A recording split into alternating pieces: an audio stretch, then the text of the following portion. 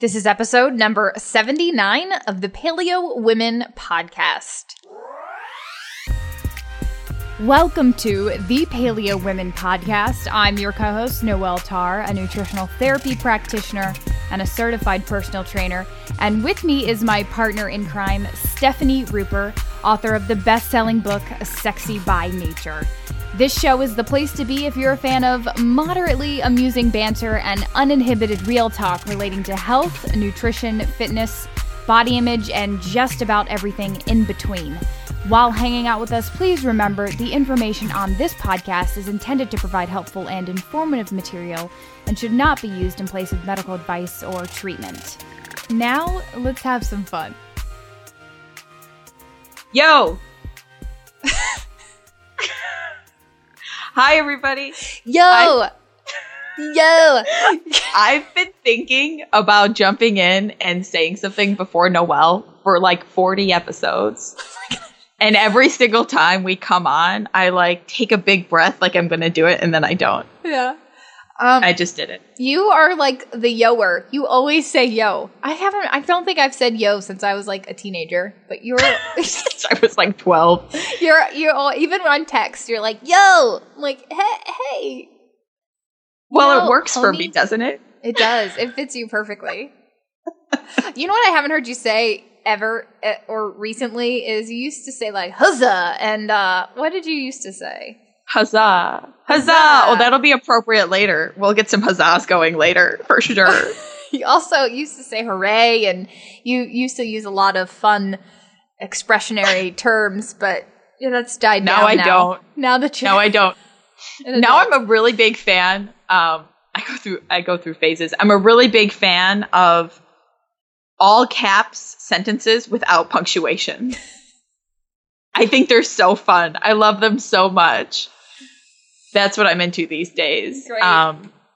Yeah, and I'm over the decorated words. I don't know. I just get bored and time to move on to new stuff. I know there were so many things. Like I used to say lols with a Z at the end, and now I'm like, oh, that's so obnoxious. But lol with a period or an exclamation point, I'm all about. Yeah, I always do lol all caps, and you're always like, caps. do you always do lol all caps? I'm like, yeah, it's laugh out loud, like it's supposed to be loud, and you're like, no, it's supposed to be lowercase. I think it's fine. I like it all caps. I enjoy the variety because there are nuances, right? I'm a really big. I think lol exclamation point is really funny. It is also lol all caps. Yeah, recently we've been going LOL. Yeah, apparently. And I do say lol out loud instead of laughing. I know you do. Go lol. I know you do. But I have yet to say the LOL out loud. I'm not sure how I would do it. Lol. Yeah, it wouldn't have the same effect. I think we've just been so funny lately that it's like lol doesn't cut it. You have to have more things, more lols. So yeah, and people used to say things like LMAO or LMFAO or ROTFL, MAO. My favorite is my little brother once said to me, Steph, you put the syrup on my rotful waffle. Rotful being ROTFL, which means rolling on the floor laughing. You put the syrup on my rotful waffle. I thought that was the sweetest, most eloquent thing anybody's ever said to me. Man, he is so hip. He's something. He's so hip.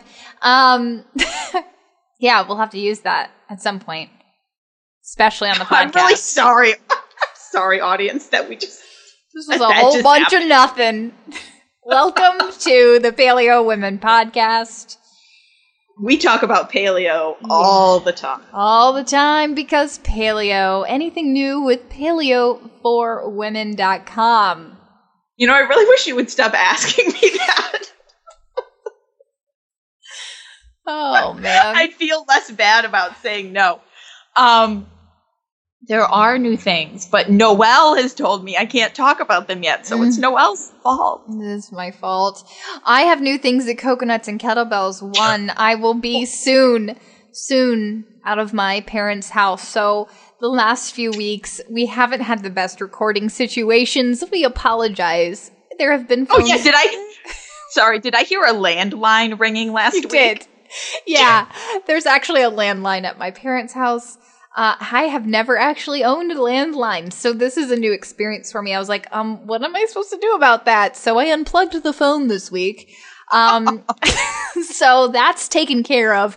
But the heating and air conditioning is broken, so there's some guy working right outside the room doing something. So, it's you just never know what you're going to get. And Stephanie, it's also been a heat wave, so Stephanie is in 90-degree maybe 100-degree heat and with no air conditioning, sitting with a fan on her as the same as last week. So, so this is our situation with coconuts and kettlebells. I am pretty excited. I am getting moving on my program, Strong from Home. I know I keep talking about it, but it's going to come out at some point. I'm working on workouts. I've had a lot of fun working on them. You can follow my Instagram. I probably am going to have some people test them out to give me better feedback on them. And it's just been a lot of fun. So I'm excited about that. Depending on when this podcast comes out, I might actually have already moved or am probably moving at the moment. So I'm really excited about being in Philly, getting to know Philly. Thank you to everybody for sending me some helpful information and advice. It seems like there's quite a few people in Philly, and a lot of you have been reassuring and have sent me things like information about farmers markets and where to go and where to get meats and all that stuff. And that's just the coolest thing. So I really appreciate it. And if I need your help anymore, I will just ask it on the podcast and let people email me, because it's been really helpful. And so I'm really thankful. I'm really excited. Everybody seems really warm and friendly in Philly, and I just can't wait. So it's going to be cool. It's going to be a new adventure. I'm sure you'll hear more about it maybe in the upcoming weeks. Any other things? I'm trying to think if there's any updates. I'd like to just roll into questions because we have a good one. I want to get rolling. We have a good one that we are shifting into this week's that we were supposed to cover next week. So got a lot to say. Yeah. Ready for questions? Always. Awesome. Collagen is the most abundant protein in the body and is a key constituent of all connective tissues. It provides strength and structure to bones, joints, muscles, skin, and hair, and affects our gut integrity and digestive strength. This is why we're big fans of Vital Proteins, which offers 100% pasture-raised collagen products, as well as beef liver capsules. Their most popular product, collagen peptides, can easily be added to water, smoothies, teas, and soups for supplementation, and the beef gelatin can be used to make things like homemade gummies or cookies. As a special offer for our community, Vital Proteins is offering a buy 2 items, get 1 free discount on their website, plus free shipping. To get this incredible deal, simply head over to vitalproteins.com and use promo code PWP, all caps, no spaces at checkout. Check the show notes for more details about this special deal. Question number 1 is from Janet. Hey, ladies, I am newer to the paleo lifestyle, but ever since I did the Whole30 last fall, I can't help but stay paleo. I came off acne medication that I had been on for 6 years. I love how I look and said goodbye to that after dinner bloated feeling. Why would I go back? My husband is also completely convinced it has changed his life, so that helps. My question for you guys is not about any health concerns I am having, but about research. The health and wellness market is huge and full of a lot of bad information. After reading It Starts With Food, a lot of the fallacies I had believed about food had been debunked. It made me realize just how manipulative the marketing of large food companies can be, and I'm skeptical of a lot of things deemed healthy in my local grocery store. I'm wondering where you go to find your information on nutrition. I like doing the research myself and knowing why things are or are not healthy for me, which is also why I love listening to your podcast and reading your blogs. Thanks, Janet. Janet, this is super cool. I don't think we've talked about this on the podcast yet. So thank you for asking. it's really interesting because it's always a question of who do you trust and why, right? So we could all crack open some textbooks and learn the physiology of human bodies and then read some medical journals and learn statistics and figure out precisely what we think works best for bodies or not. But to be honest with you, if you did nothing else for 5 years, at the end, you might come out with like a little bit of knowledge that was useful. And I'm not saying that it wouldn't be useful all along, but what I am saying is it takes a lot of time and energy to really start with the basics and the science and be very rigorous about it. It takes a lot. So what we ultimately end up doing is, yes, some of us learn those things, and Noelle and I have by and large learned a lot of those things, though definitely not all of them. There are so many things about the body I do not know. Like, just being straight up clear about that. And any doctor, if they said otherwise, would be lying. Because even though they know a lot about bodies too, I mean, there is such a huge turnover of studies coming out, daily, and everybody specializes. All the doctors have a specialization, right? We all know that. I tend to focus on hormones. Noelle knows a lot about fitness and the gut. I always defer to her in those ways, because our time is limited. So what do you do about it? You do broad reading. You do a lot of Googling, right? Like, unfortunately, people have to wade through the stuff, but you have to get a sense of what there is out there and why some of it is better than others, right? You can't pick a school of thought or a type of research or whatever if you don't know why, right? This is how people end up believing in things like the metabolic typing diet, right? Because somebody can come out there and talk very authoritatively and sound like it's good science, like, oh, my blood type. No. But how do you know about that? And so I think when we come across certain ideas, we should Google them and try to read all of the perspectives. If people who found the blood typing diet read about it and then said, I wonder what other people think, and then read the refutations, they'd be like, oh, crap, the refutations kind of seem to have a lot to say. And so that's how I approach things. And that's also why coming into paleo, at the beginning, I was like, hang on a second, do we really want to stop eating carbs? Because I was willing to listen to the other side. And I think a lot of paleo luminaries are exactly the same way. They're not dogmatic. I think that when we then start looking at, okay, who do I trust to be my primary source of information? We want to look ultimately at the methods and values that people have. And we can discern this from reading their blogs, from reading their about me's, from reading how they talk. Are they humble? Do they perpetually correct themselves? Some people come to a viewpoint and they stick to it forever. And I don't trust any of them about anything. Even if they have good points to say, like, I will take away some of the good points, but I don't trust them as an authority. And I never trust anybody solely as the one authority, but rather try to consider them in a community of, scholars or bloggers that I'm aware of. So I look for people who are always correcting and looking to be more intelligent or more correct, right? They're looking for a better answer. I'm looking for people who are rational. I'm looking for people who are willing to look at numbers and not make decisions based on their emotions and not be swayed by social trends. Yeah, I'm looking for people who are thoughtful about social implications, right? I'm looking for people who have awareness and who are diligent and rational and looking to self-correct. Fortunately, this ends up being the case a lot in the paleo world. Now, not always, but we do find some really great gems. I love some of our researchers like Chris Masterjohn and Stefan Guillenet.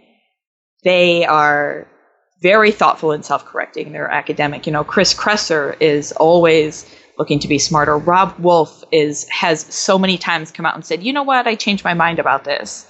And I think that's by and large why paleo has stayed a thing.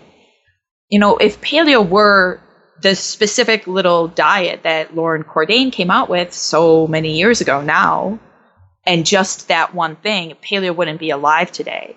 But because paleo leaders at the get-go, and still currently, many of them, us, have been willing to change their minds and still continually correct their views, it stayed alive and thankfully remained a tool that's helpful for even more people than it used to be. Right now it services women, I think, much better than it used to. And that's, again, just because we've been willing to keep our minds open, to be open-minded. So I think that that's sort of how I think about bloggers, how I think about the authors that I encounter. And you can also, looking at these things over time, develop an eye for gimmicks and develop an eye for advertising and develop an eye for when they're trying to manipulate you. If there's a picture with somebody with their shirt off on the front of a book, there's a pretty good chance that it's going after something, that it's prescribing to a model. I know that there are people who do that ethically. Specific examples like Mark Sisson come to mind, right? Abel James. There are people who do that and well. But if it's, sort of women parading around in skimpy little things, if it's highly cultured or crafted or photoshopped, right? And it's promising, if they're promising quick fixes, that's like big no, right? A quick fix, a miracle cure, the thing that's going to end all ills. I think it's worth reading. There may be grains of truth to what these people are saying, but it's definitely not worth ascribing to. Rather, just something to know that exists and to use it when you do more research. I think that in general, I like being able to see the marketing gimmicks, the quick fixes, the people manipulating your self-esteem. That's what I was getting at, talking about people with their shirts off. I think those things are important to look out for, and the values. That's sort of what I do. I think that kind of answers the question. Does it answer the question? Totally. Yay. Right. I loved that assessment. And also I love the assessment of why paleo has stayed a lot more relevant, because we have evolved, right? We continue to, and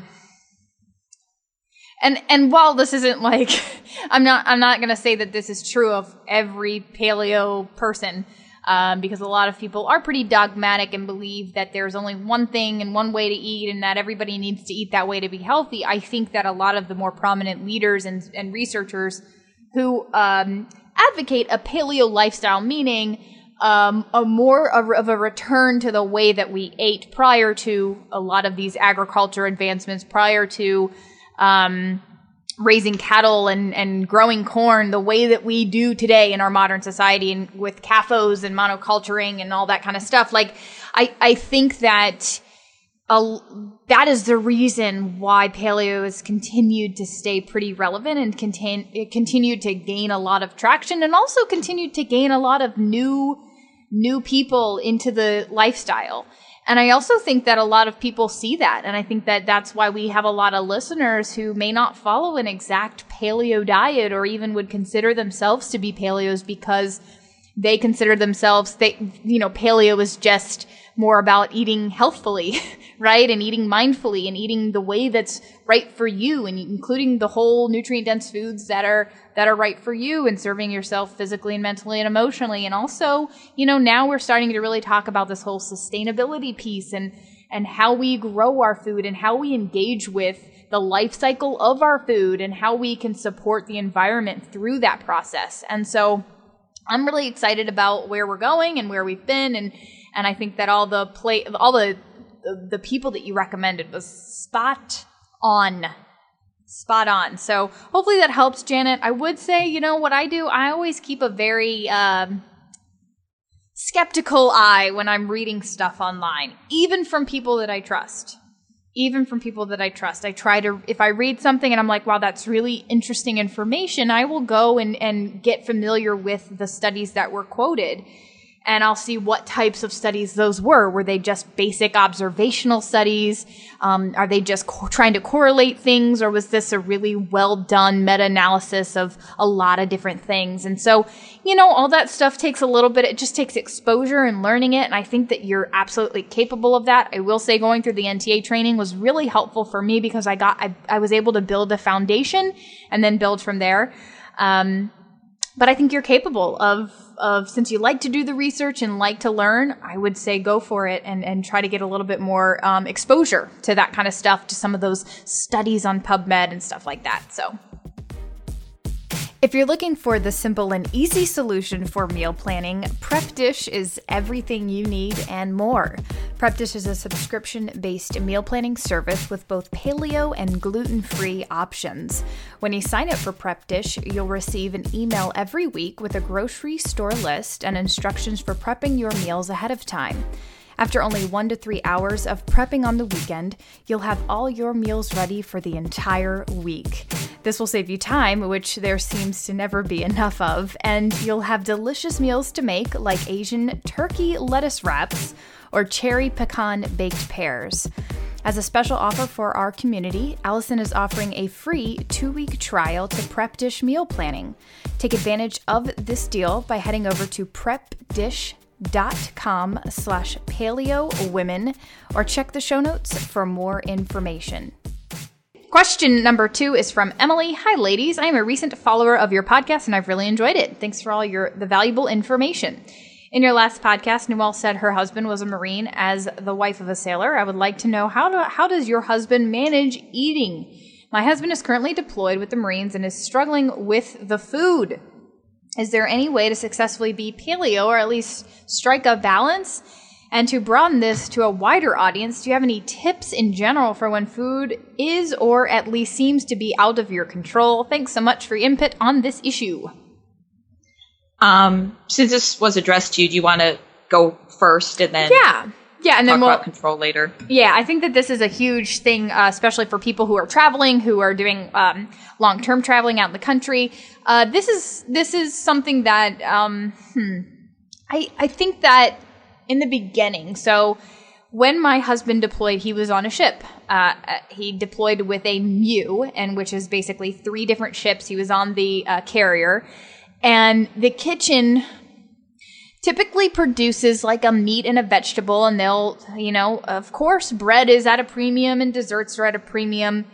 However, I don't think that we stressed about, and I would encourage your husband and anybody in the military while deployed, I don't think that it's not about eating paleo, right? And I would encourage you to not think about that. So not think about, these beans aren't paleo. I would instead think about what's the nutrient dense foods that I can eat here? What are the most nutrient dense foods that I can eat here?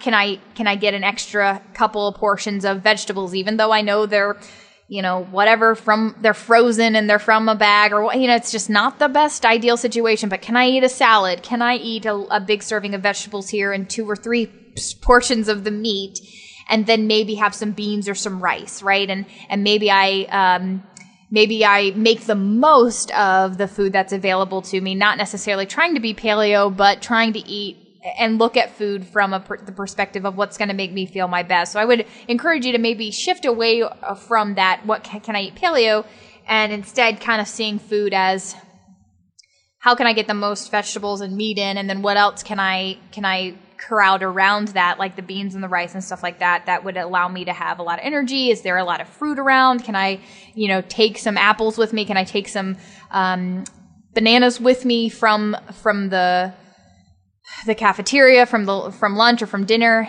Again, I've never been deployed. I haven't been on a ship. I haven't been on an aircraft carrier. I've only seen pictures. I've only heard secondhand from my husband. So that's what he did. And then every month, gosh, every day would have been a lot, but every month I sent him a huge package with a lot of snacks. And so that's how he filled in his addition, because a lot of the snacks is where things get a little dicey, right? It's usually like packaged chips and candy and chocolate and stuff like that.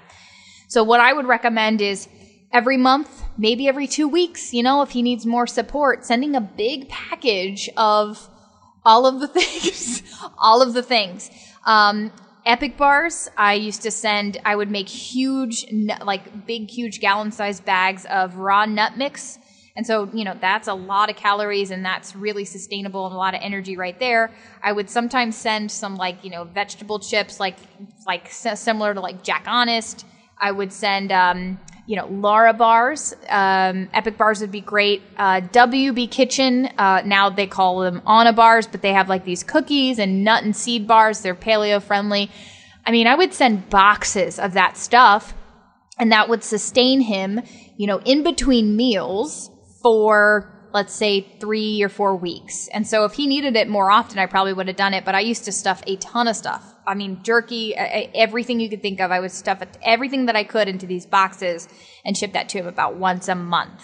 So if you can do that cycling, on a 2-week rotation, I think that would be great. I really try to make sure that when we're doing, especially when we're traveling and we're spending a lot of time away from home, that we make sure that we get some sort of grass-fed beef, because I know that that's going to be probably limited.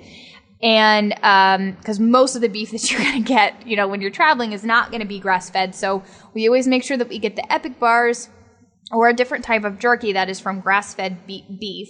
And so that will be a protein source, especially that could be your protein source for lunch if something else didn't pop up. Say they had lasagna for lunch or something, or lasagna for dinner. He could eat 1 or 2 Epic bars, and that would be a really great protein source, and then he could stock up on the veggies and stuff like that. So I always make sure that we always have a good source of grass-fed beef, and then anything else, packaged dried fruit from Trader Joe's is great at that. Packaged dried fruit, pineapples, dried bananas, dried mangoes, all that stuff, dried coconut strips. And then maybe think about making those large raw nut mixes and anything else that you think would be really helpful, even really paleo-friendly, quote-unquote, desserts. I tried to send some dark chocolate once. It got melted, but I did put it in a bag, and so he was able to eat it because it cooled it down. But, you got to be careful with that stuff because it is going to heat up or melt if he's in a hot place right now. But sometimes that stuff works depending on the season and the time. Steph, do you want to jump in with traveling long-term away from home? Yeah, I do everything I can to eat the way that I have to. I think, but that's different because I can, for one, right? In the military, you can't really. And also, other people aren't as affected by their foods as I am. And if I ended up being in a situation in which I couldn't do what I wanted, I went out with a friend the other week, and he was only in town for a day, and he really wanted Thai food, and so I ended up eating deep fried chicken at a Thai place, and I would never eat that in my normal life, just for many many reasons. But I chose to because he really wanted to. And in that case, I felt like I didn't necessarily have a choice. So I was happy to, but I go out of my way to do what I can to control my eating situation. I know that that's not what most people who talk about body image and food and stuff would say. People would say, it's cool. Just eat, food it's not going to kill you. This isn't your permanent situation, right? Unless you have an autoimmune disease, you'll be fine. And unless you're doing this every single day for your entire life, you'll be fine. Even if you do it for months at a time, maybe not years, but if you eat reasonably poorly or less ideally than you would like to for a couple months, I think that's totally okay. I don't find anything wrong with that at all, and do what you can to make sure you include good stuff, right? Paleo is about excluding things that could potentially be less good, but it's also about including things that could be better, right? Could be more nourishing, like Noelle was saying. But I think it's okay to just be out of control per se and just eat the stuff that's around you. Partake in different cultures' foods. They will not necessarily be made with the most awesome stuff. If you're getting food on a street corner in Beijing, I can promise you there's going to be some things in there you've never heard of and maybe might not want to hear of, right? Or it could be, nothing but wholesome ingredients. You don't know. It depends on who's cooking it for you. So I think that's totally legitimate. And I would do it that way if I didn't have to worry about my my kidneys. And I'm always trying to protect my skin, with the acne. And so I avoid soybean oil, and I avoid, what else do I avoid? Everything. Dairy. Yeah. It's mostly dairy that really messes with my skin, and soy and stuff. So I avoid those things. But other than that, just enjoy life, enjoy the world, be nourishing when you can, as much as you can, and otherwise just, be happy. Yeah, that's great advice, and it's a good point about the body image community body positivity, and is all about embracing having less control, right? And then kind of being at peace with the fact that you can't control everything, and that's okay. And so I love the idea of experimenting with that and eating out. This is more to the general broad, advice category of what do you do when you travel? Yeah, absolutely. Experiment with things. I do have to say, though, I'm much like Stephanie in the fact that when we went away to Mexico on a week-long vacation. We still bring a lot of stuff. I bring my own desserts. I bring my own chocolate. We brought a ton of Epic bars. We brought a lot of RX bars, which, by the way, would probably be awesome for your husband. But we brought a lot of RX bars. We bought a lot of just snacks and things that we would want to eat, dried fruit, while we're out at the pool. And that wasn't so we could be in more control, per se, to, make us feel more comfortable. It was more because I've had really bad episodes on vacation before, and I'm just not interested in that happening again. So I find that when I'm able to eat my normal breakfast, which is typically when I'm on vacation there, I just ate a ton of fruit. So I'd eat a ton of fruit, maybe an egg for breakfast, and then I would eat my own snacks and stuff. Like I'd maybe get some shrimp or some tacos for some, of course, gluten-free corn tortillas for myself for lunch. And then if I was hungry in between dinner, if I was able to have an Epic bar, an RX bar, or maybe a little bit of a snack, some dried fruit, stuff like that, I felt way better because I was able to keep some stability and keep a lot of those same normal foods that my body's used to processing and I know works well for me. And then at dinner, I would eat whatever I want to, and they would make substitutions for us. And of course, a lot of you know I don't do well with dairy and I don't do well with gluten. And so when I do eat those things or I get exposed to those things, it wreaks a lot of havoc and it's not enjoyable. So for me, it's all about keeping that balance of it being exposed to beautiful food, wonderful foods that I want to be eating that I know are going to be very nourishing. That may include gluten-free bread. That may include rice. That may include a lot of different things. That may include tacos.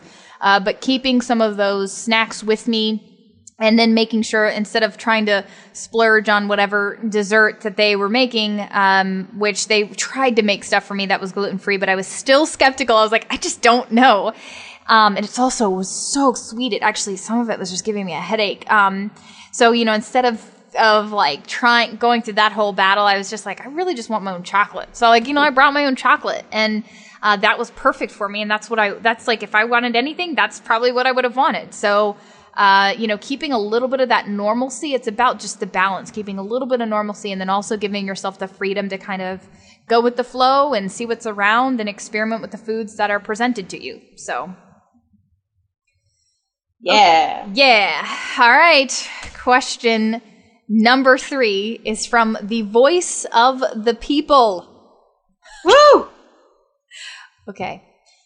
Dear Paleo women, thou art verily the sweetest of the sweet, the fairest of the fair, and the priviest of the privy. Perchance then you shall be able to allay some dire worries of my poor puzzled heart. Hark now, the United States women's soccer team delivers unto us heavy tidings. Despite their unprecedented courage, persistence, strength, and much beloved reputation, as well as countless victories against previously unvanquished foes, their worth is spat upon. The powers which employ them cheapen, shun, and belittle them, compensating them in the habit of some miserly I'm trying so hard to get that miserly mongrel This contrasts verily with all the men's ensemble to whom vastly greater spoils go. Wherefore such a confusing phenomena transpire? Wouldst thou address the plight of these heroines? Gramercy and Love anon. TVOTP. That stands for the voice of the people. P.S. Go Sox. PSS. Team Fuji. Teameth Fuji, I should say. PPS. Hashtag Teameth Fuji. I can't. The voice of the people has spoken. They have spoken. This is a serious spoketh thou in, what did you call it? Elizabethan times? This is Elizabethan English. I didn't write this letter. I didn't. I know. Swear. You just helped me translate it because I was like, I don't know what this word is. Please help me. It came out of the ether. Yeah, I'm so glad. Can I give a little bit of background here on the women's team? Yes. Or have you done some research? Oh, well, I know, but okay. I watched the video. I know. And then in order to write this letter. I know. But well, okay. So for all of you who may have remembered, I think we talked about this last year, but the women's team, the U.S., United States of America women's team, they won soccer, which in Europe they call it football. But soccer, we'll refer to it as the women's soccer team, won the 2015 FIFA Women's World Cup. Okay, this was their third World Cup that they had won since the first Women's World Cup since 1991.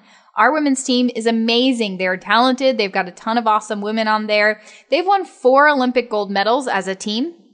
And they are ranked currently, right now, number 1 in the world. And they broke the record for the most watched soccer game, period, between any gender. So they broke the record for the most watched soccer team, men or women. Okay, so 5 players recently from the women's team, they filed a federal complaint in April accusing the women's soccer accusing U.S. soccer of wage discrimination because they're earning as little as 40% of what players on the United States men's national team have earned. Men's team right now, for reference, is ranked 29, and they play significantly less games and they get paid a lot more. And so a lot of people have been arguing this, and this is just something that Steph and I can't not talk about, but a lot of people have been arguing, because there's a lot of videos going around and such, that the men's team brings in more revenue. And this is somewhat true. I mean, yes and no, but this is somewhat true because the men's team is much more established, right? So men's soccer has been around for a lot longer. The World Cup has been around for a lot longer, and therefore they have larger and better contracts with Nike and ESPN and Fox Sports. It's much more established, right? But that's changing. And the women's team, they brought in $23 million in game revenue and turned a profit of $6.6 million last year. And the men's profit last year was just under $2 million, and they're projected to lose $1 million this year, while the women are projected to profit about $5 million. So this is why these 5 women from the U.S. Women's team are saying this has got to change. There's very real and concrete evidence of discrimination here, and it is really complicated when you look at their wages. The women typically make overall, on average, make about a quarter of what the men make.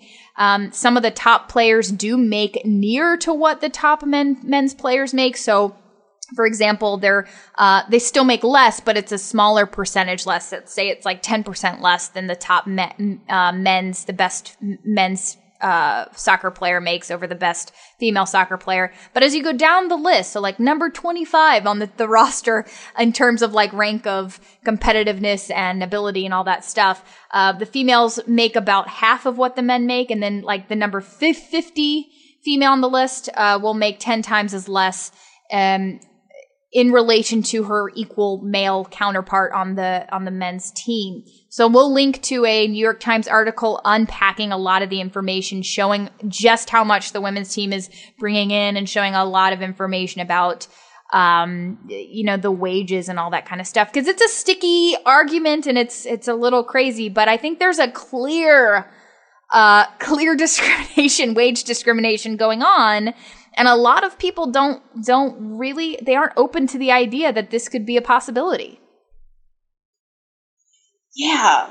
yeah, a lot of, it's just, that's the toughest thing, that people won't consider the possibility. You know, when I was first watching this video that Noelle sent me this morning about women's soccer, I was like, well, maybe it brings in more revenue. That was maybe the male team brings in more revenue. That was the first thought I had.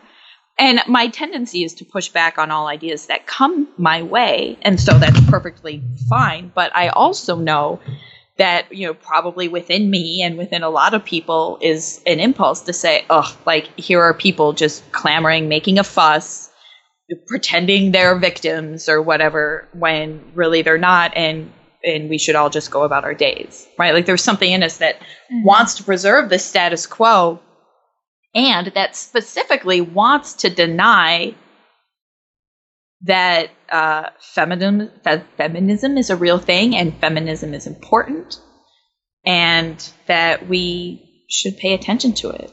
So here's the thing. Feminism is a real thing. Feminism is not hating men. You know, it's so funny. There are so many movements around the world, all over the world. And there are always people in it that are not, that are like on the fringes, that are extreme or what have you. But they don't always define the movements.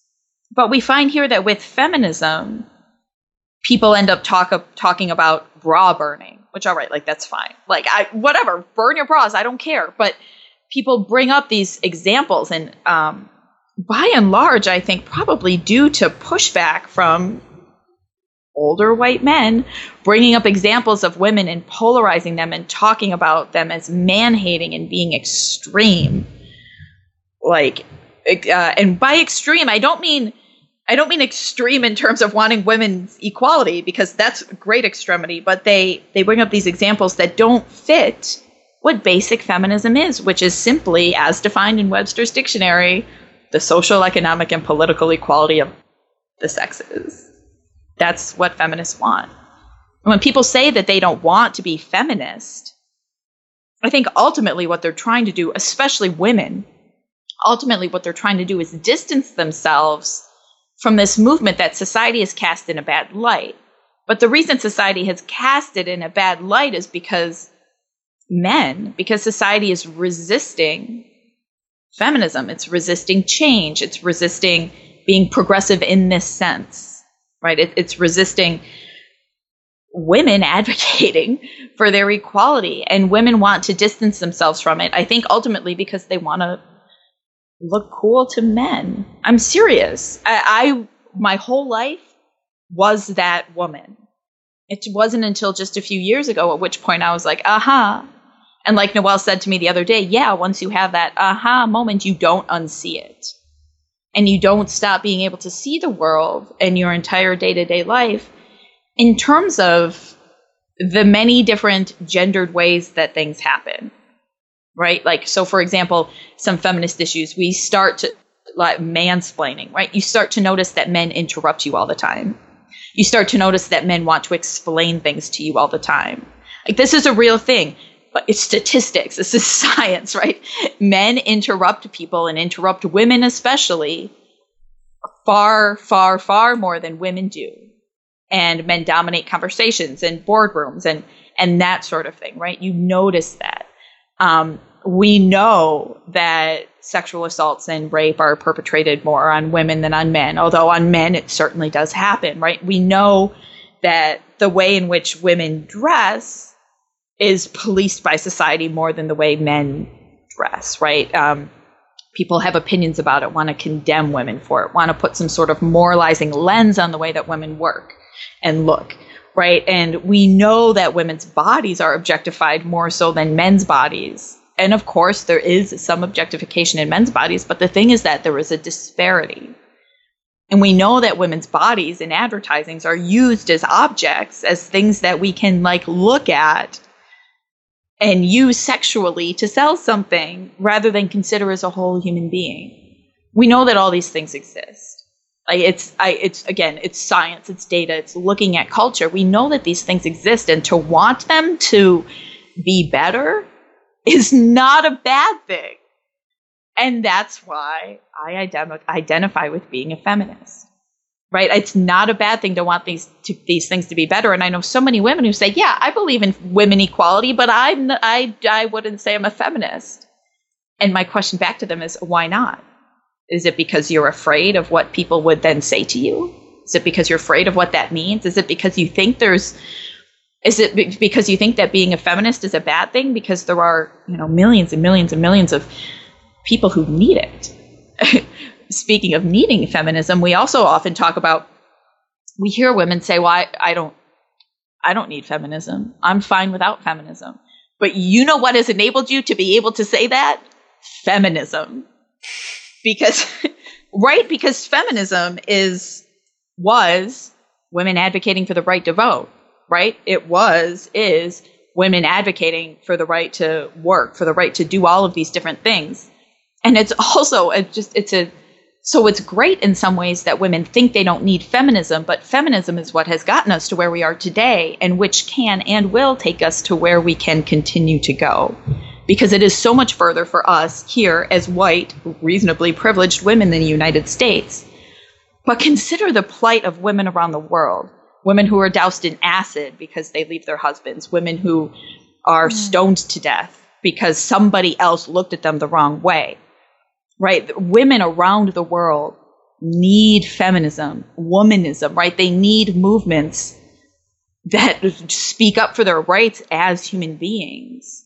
And for us here in the West, in our, lofty little whatever, and worrying about equal pay in soccer teams is very important. It is, because it's representative of this whole issue. But we sit over here and we bicker about, 10 or 20% on salaries. But other women are being killed and stoned and tortured because they don't have feminism. And that's a real thing.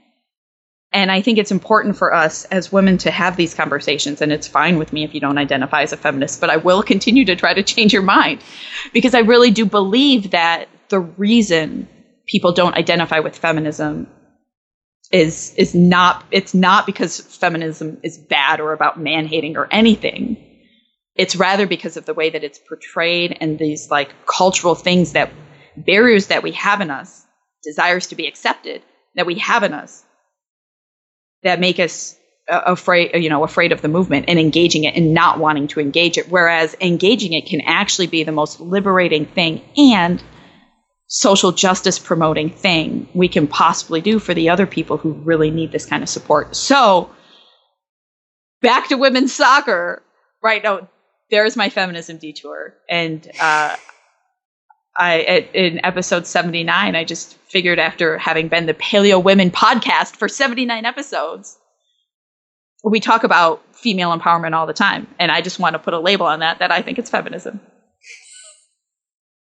Yay. I think that was beautiful. A beautiful description. I will add. Be editing that entire thing out of the podcast. No, I will not. I will add, I've been wanting to tell you this story. And I have an interesting perspective because my husband is in the military, and recently, so he has a master's in leadership, and he's learned a lot about leading and leading different individuals. And his eyes are more open now because I am constantly, like I said to Steph before, once you are become aware of how women are discussed and talked about, and how, women don't get as much pay as men. That's happened to me. And it seems, it almost seems normal, Stephanie. I remember my previous work situation. I was not getting paid near as much. While I had the same responsibility and I was putting in the same hours, I wasn't getting paid as much, but I just kind of thought that was okay. But then once you kind of step back and you're like, why is that okay? Or I'm getting married, or I have a boyfriend, at the time I was getting married, they thought it was okay to pay me less, right? And it's because they didn't perceive me as a breadwinner, but why? You know what I mean? Why is that? Why can't I be?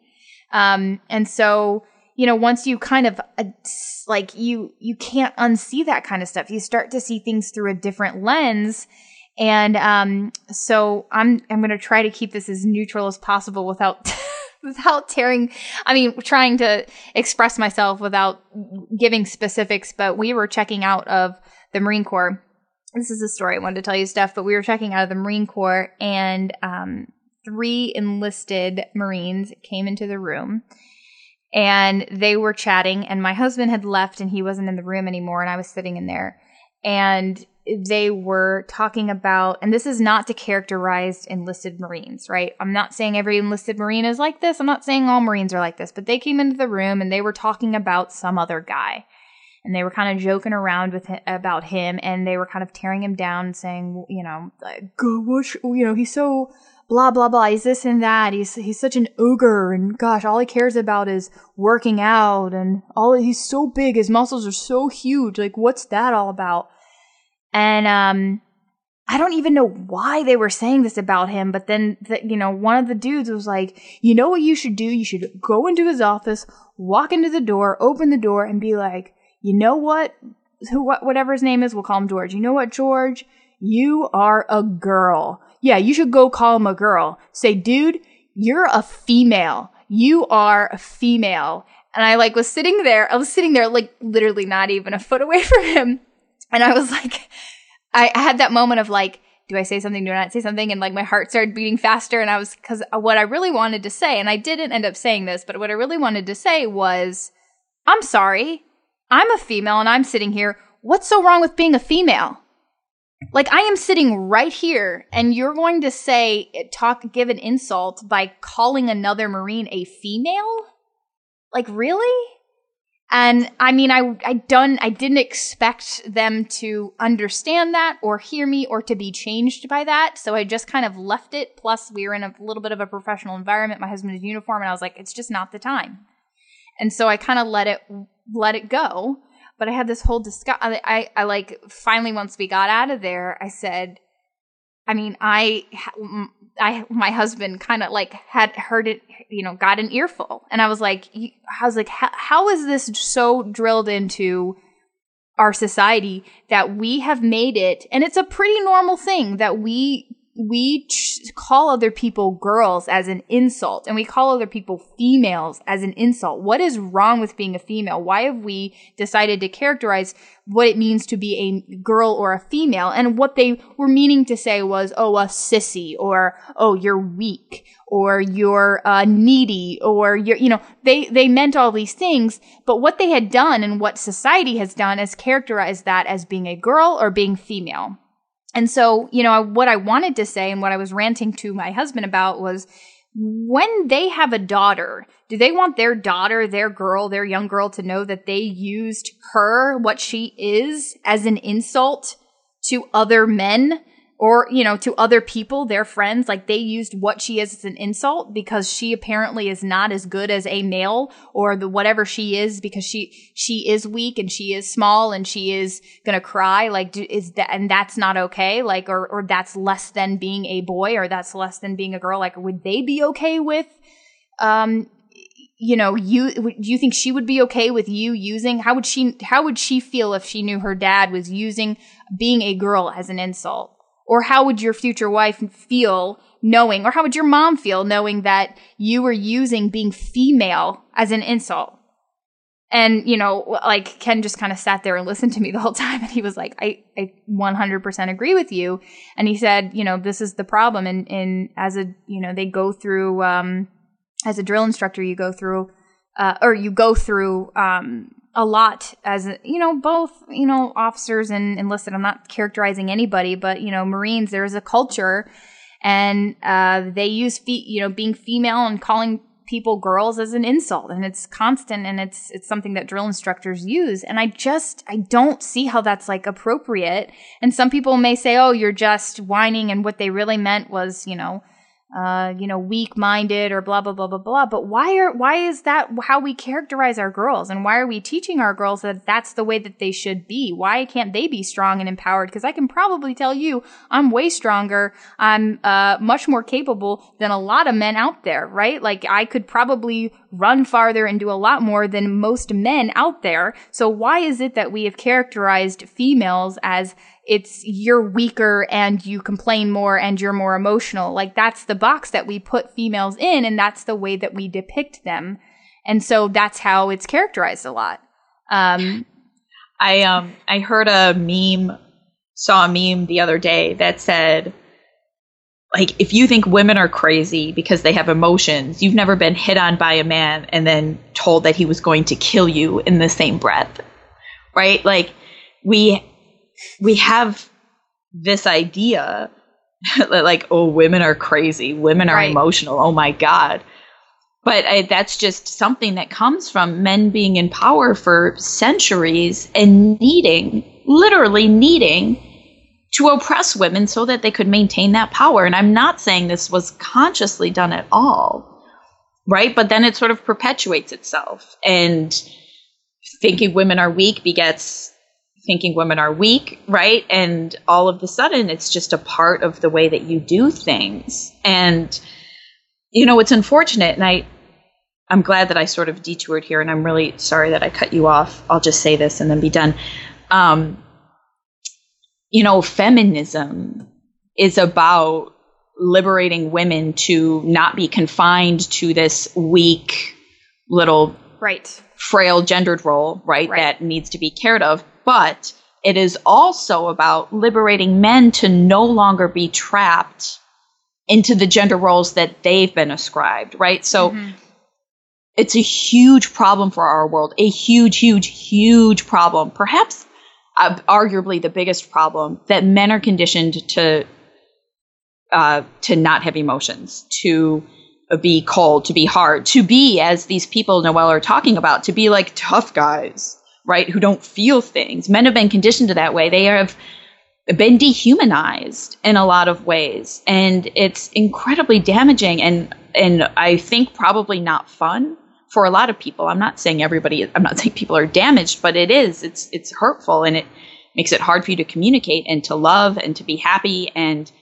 I think incites men to violence often, right? It's not the only thing, but there are a lot of substance abuse, right? Men abuse substances a lot more than women do. Like, there are a lot of things that really negatively happen to men because of the gender roles into which both men and women have been forced. And so what we're trying to do is just eliminate that and to get rid of the gendered insults, which are just terrible and indicative, right? Like, you cannot deny the fact that they exist. And also that they work on us subconsciously to make us think these things, like women are weak. It's really interesting that Noelle brought up the playing like a girl thing, because this will tie us back to women's soccer. Because Obama was talking about the team to the team, and he said, well, you know what y'all have proved? It's that playing like a girl means you're a badass. Right. So playing like a girl means playing like a badass. Which, and that's kind of what, like, to me, that's what feminism is, you know, and I think we exemplified here even with the health and fitness mindset is it allowing women to be what they want to be, right? To exist in the world the way they want to exist in the world, and to buck the idea that we need to feel shame or guilt for existing a certain way that may not be standard or follow the ideals or the norms, that we can eat in a way that fulfills us, that there is an individuality thing here, that studies shouldn't just be done on men, that they should be done on women as well, because we are different and we are just as worthy of health and individualized health and research, right? And so we're all about looking through the lens of, okay, women are different and we have differences, but we're also equal. And that's kind of what we've been talking about with the Paleo Women podcast. But to me, feminism is more allowing women to express themselves the way that they want to express themselves and exist in the world the way that they want to exist, and not to have any sort of, constraints of, you are weaker, this is the way that you need to exist, and women with muscles, it's just not attractive, and you should probably be thinner, and you should probably stay at home. And if you want to stay at home, great. That's the beauty of feminism. But if you don't, that's cool too. Like, you have all these opportunities available to you. And just because you act a certain way or you have different qualities than men doesn't mean that you're not fit for the Marine Corps, or it doesn't mean that you're, you're weaker than most of the males out there. It was so hard not to say anything and not to even challenge that dude and be like, I'm sorry, being a female to me is probably being a lot stronger than you are. You know what I mean? Like, that's what it means to me. So that's maybe a lot more than we planned on talking, but I think that it's an important discussion, and it's probably something that our audience and this community at large has seen laced throughout all of our answers. But here it's just a little bit more like, this is what it means to us. So yeah. Yeah. There we go. Please come back and listen to us again next week. Hey, we love you. Next week we'll probably talk about paleo.